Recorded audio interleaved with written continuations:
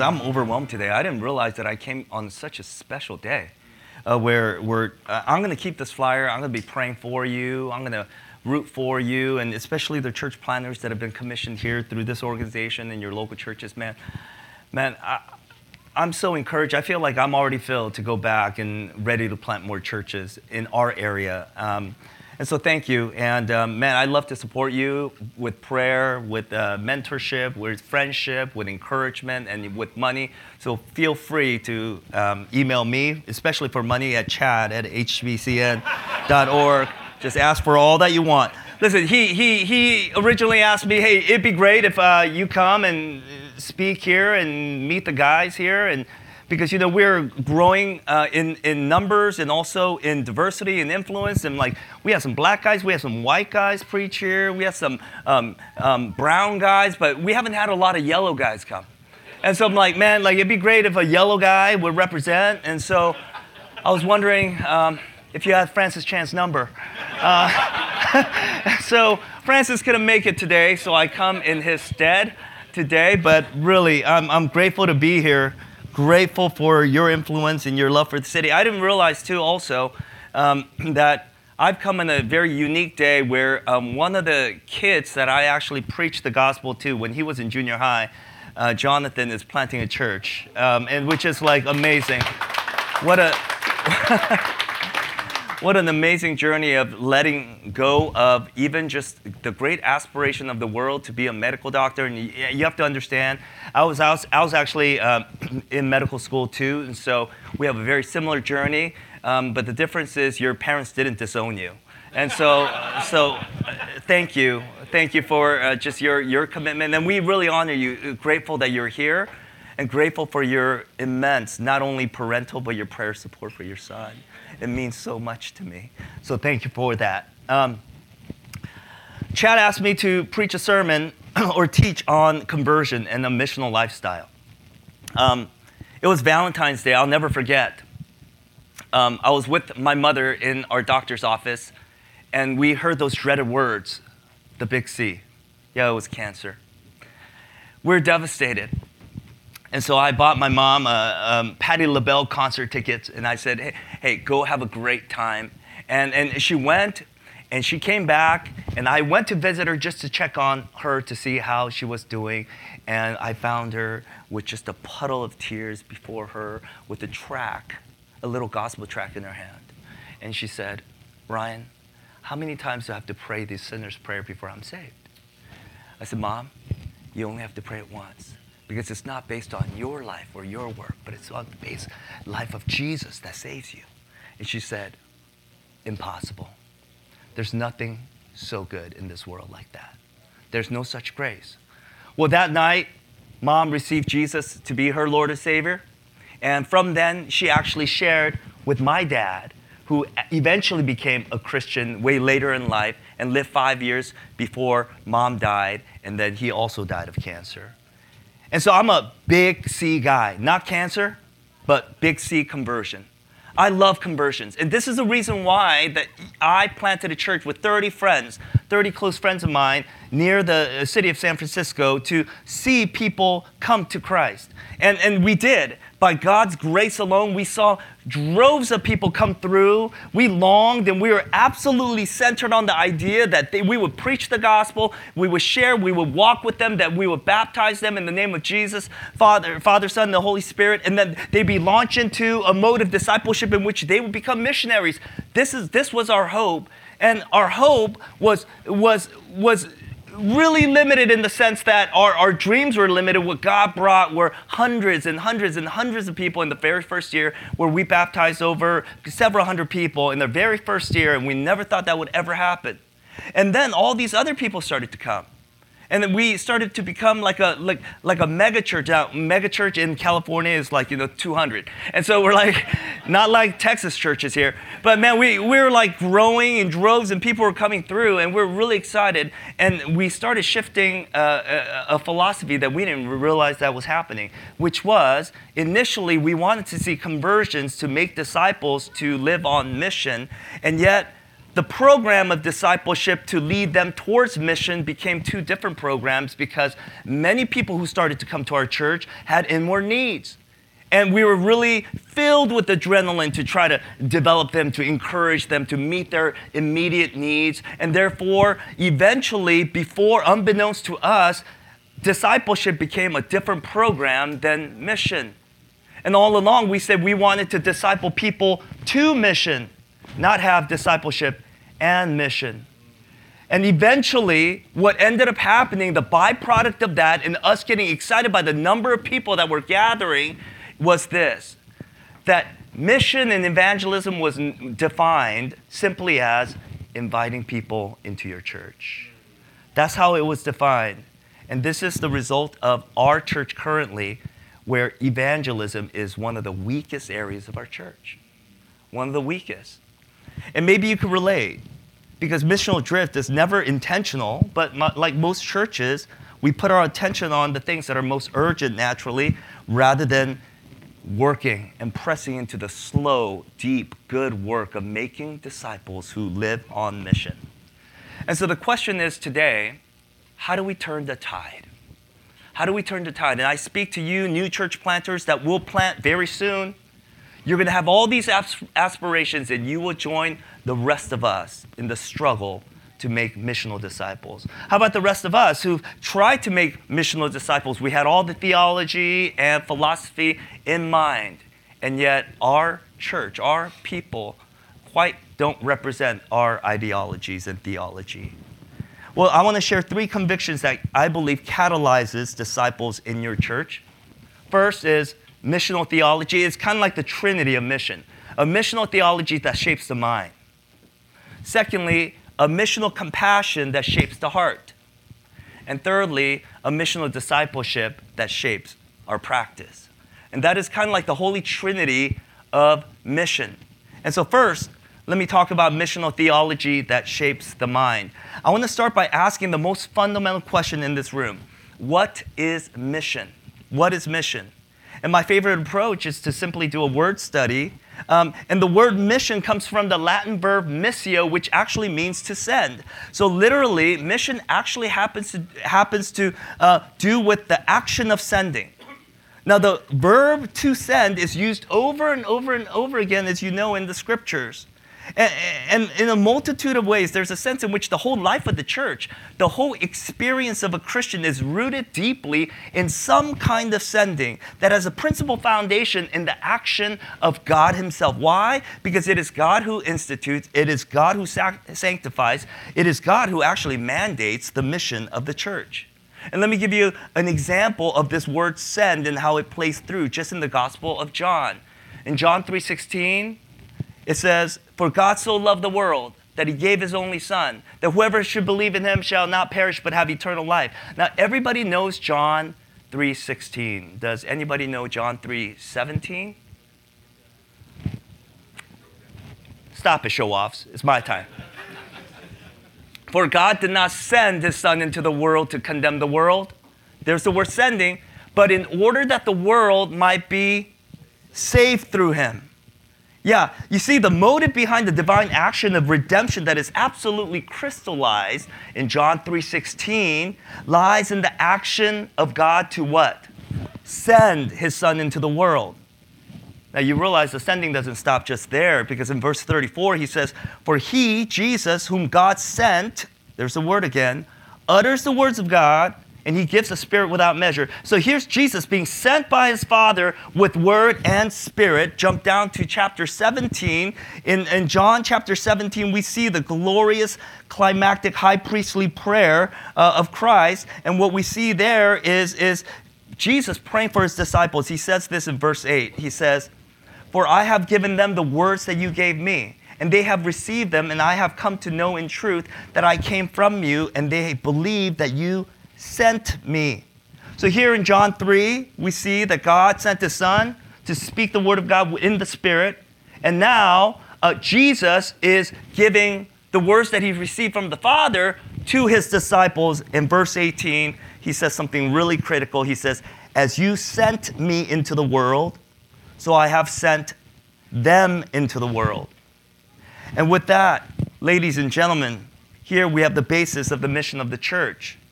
God sends Christ to seek and to save the lost. Now, he sends the church. Now, you realize this is rather revolutionary because Jesus, when he declared this, he was actually surrounded by people who were considered outcasts, pariahs, and undesirables of the Jewish culture. And it was those who were the dignitaries, indeed the clergies and the pastors of the day, who incidentally adopted a rabbinic tradition that basically believed salvation by segregation, by separation. Keep yourself away from anyone who's involved in sin, and that's how you actually secure your redemption. So rather than the Pharisees and the scribes being involved in this passion for the lost and being sent into the world, it was part of their working philosophy to actually isolate themselves from those who were categorized as sinners. Isolate themselves. So Jesus comes here and destroys that paradigm. How? By openly associating with the pariahs of the culture. That's what he did. In fact, in one of these occasions, the Pharisees started grumbling and complaining about that and said, "This man receives sinners and eats with them."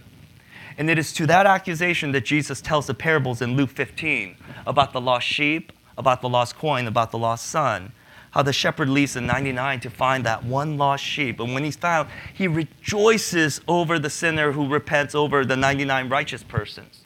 Or even the woman who loses the silver coin. And she doesn't simply say, "Oh, well, I lost this coin. I have many other coins." No, she doesn't say that. She actually sweeps her entire house. And when she finds that coin, she calls all of her friends and has a great party.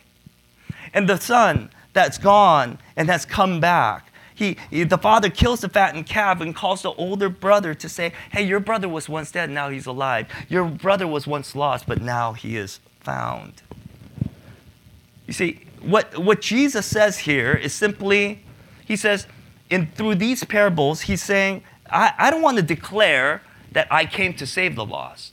He's saying, I came to seek and to save the lost. As to say, before you could actually save the lost, you must engage in the activity of seeking first. But it's not easy because we deceive ourselves into thinking that nobody's lost. And there are two principal ways that we do that, where we lose ourselves from the search. First, we become passive towards the world. And secondly, we become the people of the world. And first, let me just briefly describe this passivity towards the world.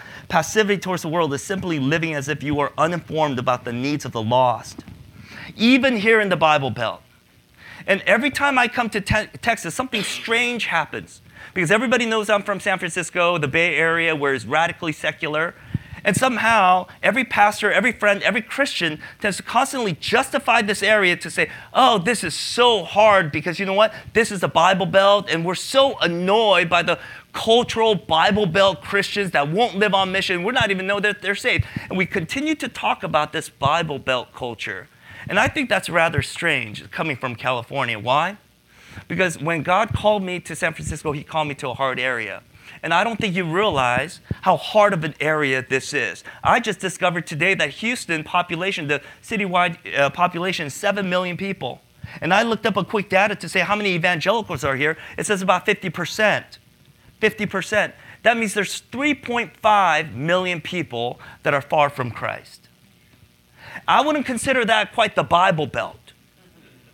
And yet, I think one of the ways that Satan distracts us to continue to talk about or not to take interest in the affairs of the world, instead of crying over the plight of the lost sinners that we see in the city, we continue to talk about the annoyance of these cultural Christians who continue to come, refuse to serve, refuse to give, and refuse to live on mission. And we continue to talk about that, and yet Jesus is weeping over Jerusalem, and no one is weeping over the plight of the sinners in Houston. No one. And I think it's a scheme of the devil, because I think this is one of the hardest places to reach people, because words are familiar, and yet the gospel is foreign. And so you must preach the gospel. You must seek these people. You know, Jesus, he looked for the pain. He looked for lost people. And that was the first step in redeeming them. And I know how you do it. I realize everything's big in Texas. I get it. I entered into what's called steak eating contest once. I ate a 96-ounce steak. Everything's big in Texas. I get it. I've done it. All right? And even your churches are big. Your signs are huge. Okay? I mean, there's no zoning here. You could do whatever you want.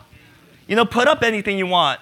And I realize that, but I think the perceived misnomer is that if we could just somehow establish a church, and churches are a blessing, aren't they? The buildings are a blessing. And for those of you who are planting a church right now without a church building, man, it is a journey. I pray that one day that the Lord will provide a building for you where you could anchor yourself in that community as home and that you could reach your neighbors, all that stuff. But it could be a real curse too, because my daddy used to say this. My daddy used to say, you know what?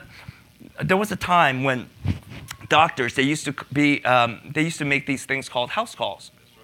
And and they would peruse and they would go through the villages and the towns, and whoever was sick, the children, the adults, the grandparents, whoever was sick, he would make these house calls and he would go into their house and minister to them. He would seek out the sick. But now what we do is we just actually get a ginormous sign. And even like the church planters, like portable church industry, what is the biggest banner we could possibly get? Because once we flag that and once we wave that in the air, maybe somebody will stop by. You see, this is not the way of Jesus. You realize Jesus was a rabbi, but he didn't operate out of a temple. You see, his ministry was described in the Greek as peripaketic, which means the ministry of walking around. Why? Because he didn't just save people, he sought to save people. And the question is, how is our searching going? How is our searching going? The second way we lose ourselves in the search is we become the people of the world. People of the world. Luke 10, one of the famed verses in evangelism, we see 12 disciples. They grew in numbers, and he sends out now the 72 to the mission field. It says in verse 1, after the Lord appointed 72 others and sent them, there's that word again, ahead of him, 2 by 2, into every town and every place where he himself was about to go. Where was that? It was Jerusalem. And verse 2, he said to them, the harvest is plentiful, but the laborers are few. And therefore pray earnestly to the Lord of the harvest to send out laborers into the harvest. And verse 4 says, so carry no money bag, no knapsack, no sandals, and greet no one in the road. Greet no one in the road. Man, an introvert's dream. Oh my goodness, what do you mean? Are you serious? Am I to not greet? That sounds heavenly, that sounds wonderful. Wait, but no wallet, no shoes, no knapsack, no possessions? Why? Doesn't that sound strange? And I'll tell you why it's so strange. Because in this Western world, we're trying to achieve two things. We're trying to reach the world while we're being worldly. And what Jesus is confronting us here is that mission sometimes contradicts those two ideas. Why? Because followers of Jesus are more concerned about the mission than their wardrobe, their finances, even the food that they're about to eat. Our appetite for the world should not be greater than the appetite that we have for the lost, for the glory of God. I went to seminary a long, long time ago, probably about the same time that Davy Fairchild went to. A long time ago. And one of my dearest friends that I met there was an Indian brother who got trained here at Stateside and decided to go back to India to spend all of his family fortune to buy a compound, to actually establish an orphanage there, to gather unwanted girls. By the time that I got there, he had 119 girls living in this compound, and he was their dad. And he had all these staffs that he had hired to be their older sisters. And these girls were thriving. These were unwanted girls that now knew that there's not only a biological father that loved them or an adoptive father that loved them, but there's a heavenly father that loved them too. Forever, and they were thriving. But they also joined the seminary that he created right next door. And there were 70 seminarians, and 28 were being commissioned like you guys are being commissioned today. And 28 of them would go into the villages, all sorts of like places in India, so that they would actually have a church there. You know, he, all the days of his life, lives in a 14 by 9 room. That's how he lives. A few months ago, I heard the tragic news upon visiting one of these church planters. He was coming back on a scooter, and he got hit by a car and instantly died. And could I just tell you, just in all vulnerability, it just shattered my life. It shattered my heart. I just had visited him not too long ago. And he was one of those missionaries that were reproducing church planters. I was hoping that it would go a long, long time, that his legacy would live on and on and on. And since then, I've had the haunting dreams of Stephen being gone. And one of those dreams is Stephen actually encountering Jesus. And I see in heaven how he would get the crown of glory and says, Stephen, welcome, welcome, good and faithful servant. Enter into my rest. Come on in. And he would say, well, let me see your iPhone. I want to see some pictures of your days. See, iPhones, they're the only phones that make it in heaven, not Androids. Amen.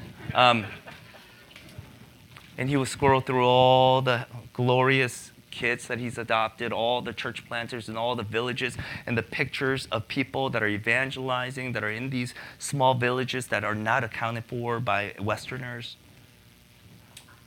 Could I ask you a question? What will God find in your phone?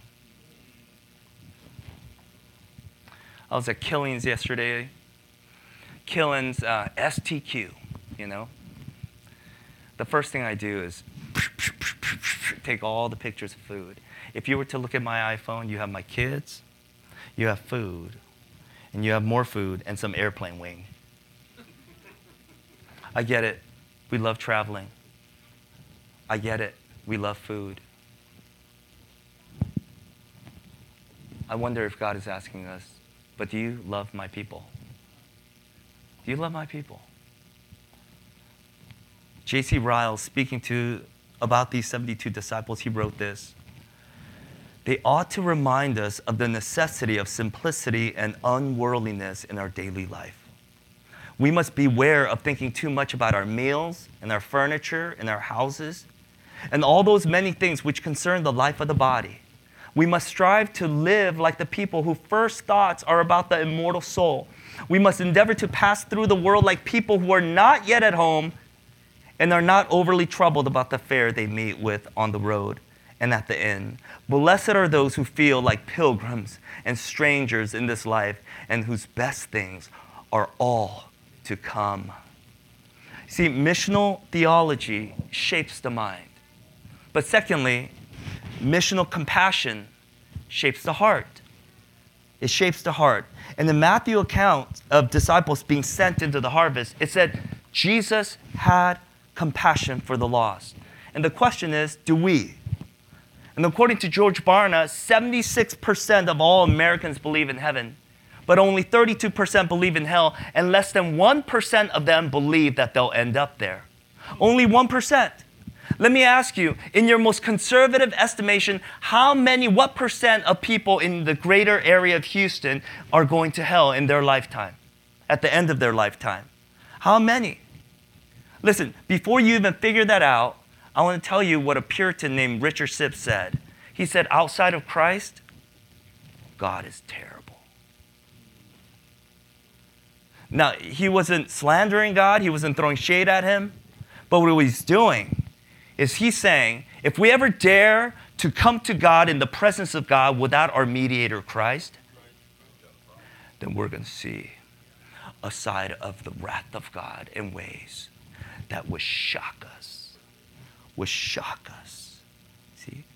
To have the hope of heaven gone while your conscience is completely awakened.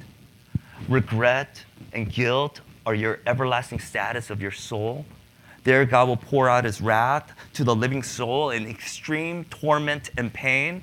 And that will be the fate of every lost person here in this city.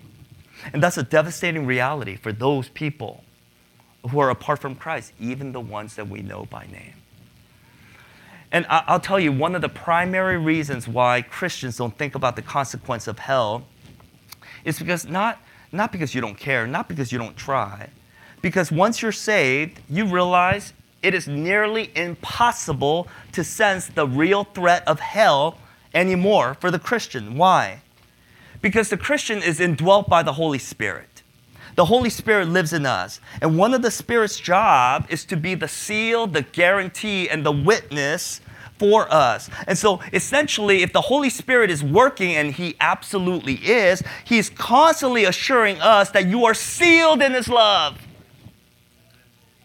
He's constantly working, testifying on behalf of us. And our lies sometimes that we're prone to believe that He's an expert witness to say, your sins have been paid in full. And the Holy Spirit continues to remind us that we are the guaranteers, we are the recipients of the utter guarantee that we are a child of God forever and ever. And this is the work of the Holy Spirit. And because of the security and the indwelling nature of the Holy Spirit reminds us of the security, in some sense, even if we want to imagine the threat of hell, we can't. To the degree. It's like getting on a roller coaster. And the only reason why it is a thrill rather than a threat is because we know the straps, we know the bars, we have the harnesses and everything. But could you imagine for the unbeliever who doesn't have the harness or the strap and they're about to drop to their death?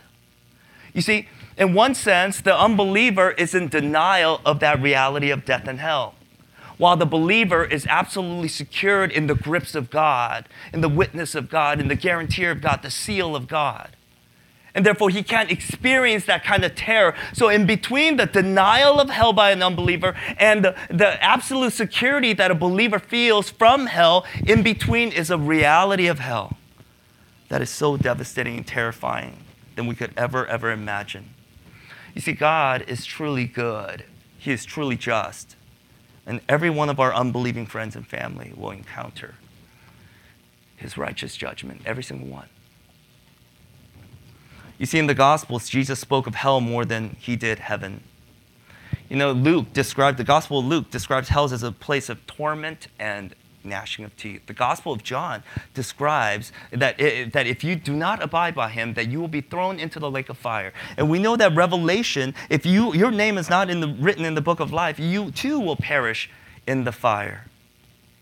And this is why Charles Spurgeon encourages young men to meditate on the condition of unbelievers. See, listen to what he says. He says, meditate with deep solemnity upon the fate of the lost sinner. He said, meditate. Like, really think. Dwell on these people, upon the fate of the lost sinner. And like Abraham, when you go up early to the place where you commune with God, cast an eye towards Sodom and see the smoke thereof going up like the smoke of a furnace. Shun all views of future punishment which will make it appear less terrible.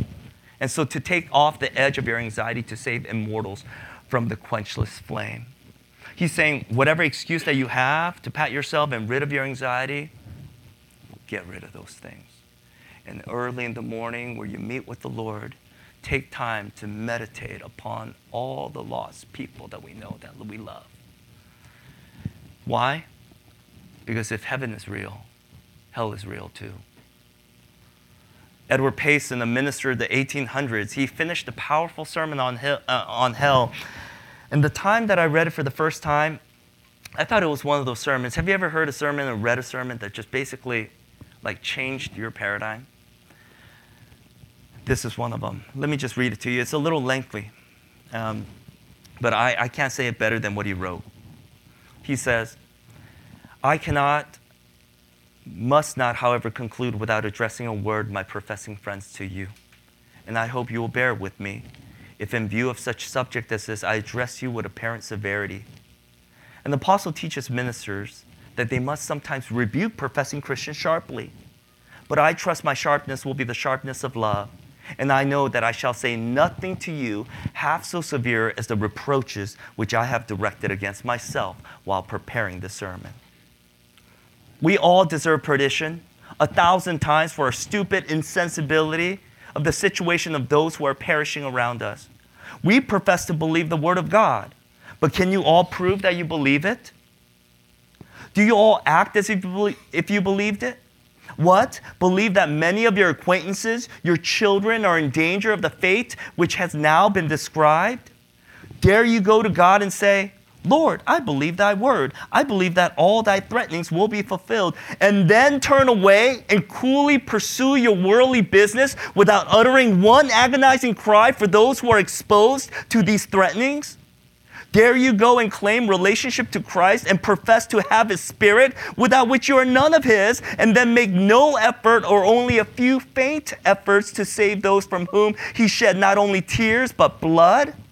Go, I may say to such, go, inconsistent, cruel, hard-hearted professors. Go slumber over the ruin of immortal souls. Talking to parents, wrap yourself up in your selfish temporal interests and say, I have no time to spare for rescuing others from everlasting burnings. Go wear out your life in acquiring property for your children and leave their souls to perish in the fire that never shall be quenched. And talking to the doctors in this congregation, he says, go adorn their bodies and banish from them, if possible, the seeds of disease like cancer, but leave in their bosoms that immortal worm which will gnaw them forever. And when God asks, where's thy child, thy brother, thy friend? Reply with impious Cain, I know not, I care not, am I his keeper?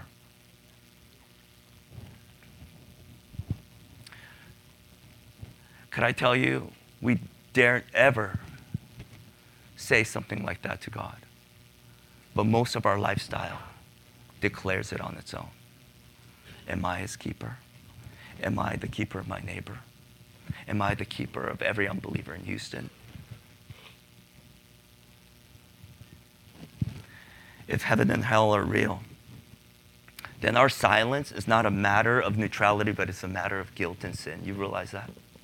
See, suburban pastors, the idea that God will actually reach out and preach the gospel to himself to a lost nation while we go about our suburban lives, we'll do our church thing, pursuing our hobbies, is at best a convenient fiction. But the inconvenient truth is that heaven and hell are real, and there are people who are dying every day, and their destination is the place of the lake of fire, and they're perishing around us forever. And because people are perishing, historically Christians, man, I love coming to places like this, because I'm reminded that many of you who stood up here and that were commissioned today are really our missionaries. And I love missionaries. They inspire me. Like Hudson Taylor, who didn't go across the seas to see the Great Wall of China, but he saw the great number of people that were far from Christ. Adoniram Judson, one of my favorite missionaries that went to Burma, he was reaching not only a new frontier for the sake of travel, but he went looking for a new nation that was forgotten. And D.L. Moody once said, if I believed there was no hell, I'm sure I would be off tomorrow to America. And perhaps the reason why God has you in this city is that Houston one day will be a very hard place to go to hell in. Very hard. Because you are faithfully seeking the lost, preaching and declaring the gospel, and many lost are being found. Would you please, for Christ's sake, and I appeal to you, have compassion for the lost? Will you wake up soberly in reality that as much as you like to think that this is called a Bible Belt, there is a greater culture of lostness than there is found? Would you believe that? And would you act upon it? Would you care about it? Will you talk about Houston differently? That you would talk about Houston and its lostness like I talk about my city's lostness. And third, missional discipleship shapes our practice. So theology shapes our mind, compassion shapes our heart, and now discipleship shapes actually our practice, our hands, what we do.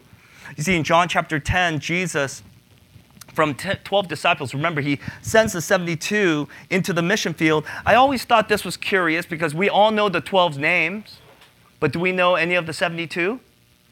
We don't. All we know is that they were sent and they went. And in some ways, That's glorious because they never held office of an apostle. They never wrote a book in the Bible. These are regular, ordinary Christians. And the only thing we know about them is not necessarily their inward life, but their outward life and their action to go to every city, every nook and cranny towards Jerusalem and preach the gospel, which begs the question, what would it look like for our discipleship pathway in our churches to primarily move from only an inward discipline to an outward missional discipline? What would it look like for us to not have two programs in our church, discipleship and missions, but have one program of making disciples who make disciples for the glory of Jesus? What would that look like? That we say oftentimes in our context, our church, we're not a Whataburger, we're In-N-Out. Because you could go to Whataburger and get all sorts of different things. In In-N-Out, you only get one thing, burgers. What would it look like for your church context that how you disciple people is always towards that mission? That is a pathway towards mission. That it is the same program. And this is a biblical model. Alan Roxbury says that the movement of the gospel starts with God and it always ends in the world. This is what it looks like because you look at the Trinity and the relationship within the Trinity, it's a sending community where the Father sends the Son. And the Son sends the Spirit.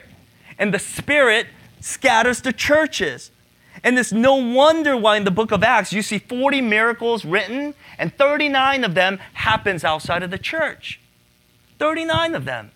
And yet, what we wish in all the miracles is that the miracles will be revealed inside of our church and not in our neighborhoods, not in our communities. And if we're a missional people longing for the manifestation of the Spirit to work in our cities, we would see more miracles outside of the church than inside of the church. And that would be one way that we could actually measure missional living. You see, perhaps the miracles should be mostly outside. So what would it look like to make disciples like the 72? I want to close just by giving you 3 practices, just mainly from our church, what we try to do to constantly be on the edge of the missional pulse. See, we've grown and we've struggled and we've gone to be hyper missional and then just hyper, meeting the needs of people, and we've gone back and forth. And it's not that our philosophy has changed, but our energy has changed, and yet we always want to live on the edge of missional living. And so, what are 3 things that you could maybe commit to turn the tide? First, real quick, discover their cause. Discover their cause. I spoke to some people in our network, some friends in our network already about this. On Easter, we had 178 brand new people who came to Christ this Easter. 178. Every year, our goal is to reach 100 people for the cause of Christ, from lostness to found. That's our hope. One day on Easter, across 6 services, the Lord blessed us with 178 professed, written, this is my very first time that I'm professing Christ as my Lord and Savior. Now I believe I'm saved by His grace kind of card. I mean, it's amazing, right? And can I just tell you what we do? We do 2 things. Number 1, we rejoice like crazy. We party. Why? Because it's biblical. It is that magnificent of a miracle for somebody who is dead in his transgressions, already alive in the Spirit. Amen? I mean, that's ridiculous. That's a crazy thing that we see. But here's the second thing we tell the new believer. Now you're a new believer. Man, we're celebrating. We're killing the fattened calf. We're in California. We kill some veggie burgers. Man, it's all good. We're celebrating like crazy. The second thing is we say, you have not been saved for yourself. You've been saved for a cause. And we say, what is your cause? And pastors, leaders, denomination leaders, whoever you are in this room, the church and the primary role of the church is to preach the gospel, to equip their people, and also mobilize your people to live the Ephesians 4 life, to mobilize them to live out the cause and the unique burden that God has given them and gifted in. And so this is what we say. We ripped off Home Depot's motto. You know what Home Depot's motto is? They say, you can do it. We could help. See, our church exists to equip our people, to equip people for their cause. Here's the second thing. Equip the saints. Equip the saints. For the last few years, just my personal testimony is that I've been meeting with some atheist friends. One of them is a Stanford professor. One of them is an engineer in Facebook, and the other one is another brilliant engineer. And we get together, and we drink some Kool-Aid and Gatorade, and we just hang out. And they really have some honest questions. They really have some honest questions about our faith. And I realized that if we do not equip our people to answer these questions, that only pastors know the answers. But yet, if we don't equip our people to answer some of these questions directly, then what we're essentially doing is we're creating a pathway in which their mission will always be to invite them to church. That's it. And let the professionals do it. But rather, if you are to be committed to equip your people to answer some of these questions, to engage with some semblance of confidence, then they too will become missionaries in their relationship, in their neighborhoods. So here are some of the questions that the world has about Christianity that I just gathered from my friends. First, religion can't actually prove that God exists, right? Second, religion is science denying, right? Religion can't explain suffering and evil. Religion is just a crutch for the reality of no afterlife. Religion is divisive. Religion is sexually repressive. Religion is oppressive to LGBTQIA community. And religion is oppressive to women's rights. And these are the conversations that I often have with my friends. And my experience is that most pastors are not evangelists. But my experience is also that there are many people in your church who are evangelists. You just haven't trained them up yet. There are many gifts in the church, so diverse, so unifying, so beautiful, and there are evangelists in your church that don't know that they're evangelists. Would you equip them? Would you call them? Would you remind them of their particular call? And third, and this is a personal passion of mine, is to pray for the lost. Pray for the lost. It sounds so simple, but Luke 10, verse 2 reminds us, and he said to them, the harvest is plentiful, but the laborers are few. Therefore, what? Pray earnestly. Pray earnestly to the Lord of the harvest to send out laborers into the harvest. And I love, what Chad has told me is that you guys were a part of the Awaken Houston, which was like a month-long prayer and fasting initiative that you guys had. Man, I love that. I'm inspired by that. I'm grateful for that. You are absolutely on the right track. This is exactly what we are to do. And yet, let me ask you, are you praying or is your church praying? Are you teaching your people to pray? In fact, in our church, you can't ever start a missional community or a small group without first praying for lost people. This is what we say. We're like, this is your cause. This is why you and I are saved. And so we must pray and long for the harvest, that we might be the workers, that God will send these people, because it is God's authority. It is His sovereignty to which He will save, not just our efforts. And the good news is, because although we have many inadequacies in sharing the gospel, we pray to the Lord of the harvest who has zero inadequacies at all. And that's what we need to pray to the Lord of the harvest, who has no inadequacies. In fact, I believe many of our churches are only seeing the kind of, or even the number of conversions that are reciprocal to the amount of prayers that we do. If you are not converting a lot of people for Christ's sake, perhaps that is an indicator of your commitment to pray. Perhaps those two things are in some way a corollary. Our prayers remind us that God is actually sovereign over our mission field, and it is His power that we need. And biblically, we are to be faithful to share the gospel and really leave the results to Him. And in fact, every person who has ever come to Christ through me has never come because of a flawless presentation of the gospel. I could just assure you one thing. Every single time I've ever shared the gospel, it was flawed. That's the only assurance that I could give you. But that every single declaration of the gospel that I've ever preached or I've ever shared with anybody, and that they crossed the line from death to life, every single one has been lorded over by God. And God brought them over. God applied his power. Yes, it was the Lord of the harvest who does the converting anyway. And so it's like, I'll close with this story because it just reminded me so much of what God does. Just recently I was playing with my two youngest in their elementary school, and we were confronted by a basketball team. And the basketball team rolled up on us to my two little elementary school kids, and they said, "Hey, you want to play a game?" And it seems so unfair to my kids. They're like, "Daddy, they're going to kill us. They're in uniform. They have like shiny balls, and they're ready to go." And we're disadvantaged. And not only my kids are small, but I'm Asian. Asians don't play basketball that much. And so I'm like, man, but this is what I told them. I said, "Kids, don't worry. Daddy plays some basketball." They're like, "You do?" I'm like, "Absolutely. Plus, they're all fourth graders. So let's go." Let's go. So these fourth graders roll up on us, and we start playing. And my daughter's like, "I don't know how to play, Daddy." And I said, "Just chuck the ball towards that little metal hoop. And what I'll do is when you chuck it near there, I'll catch the ball. And then I will dominate over these little fourth graders.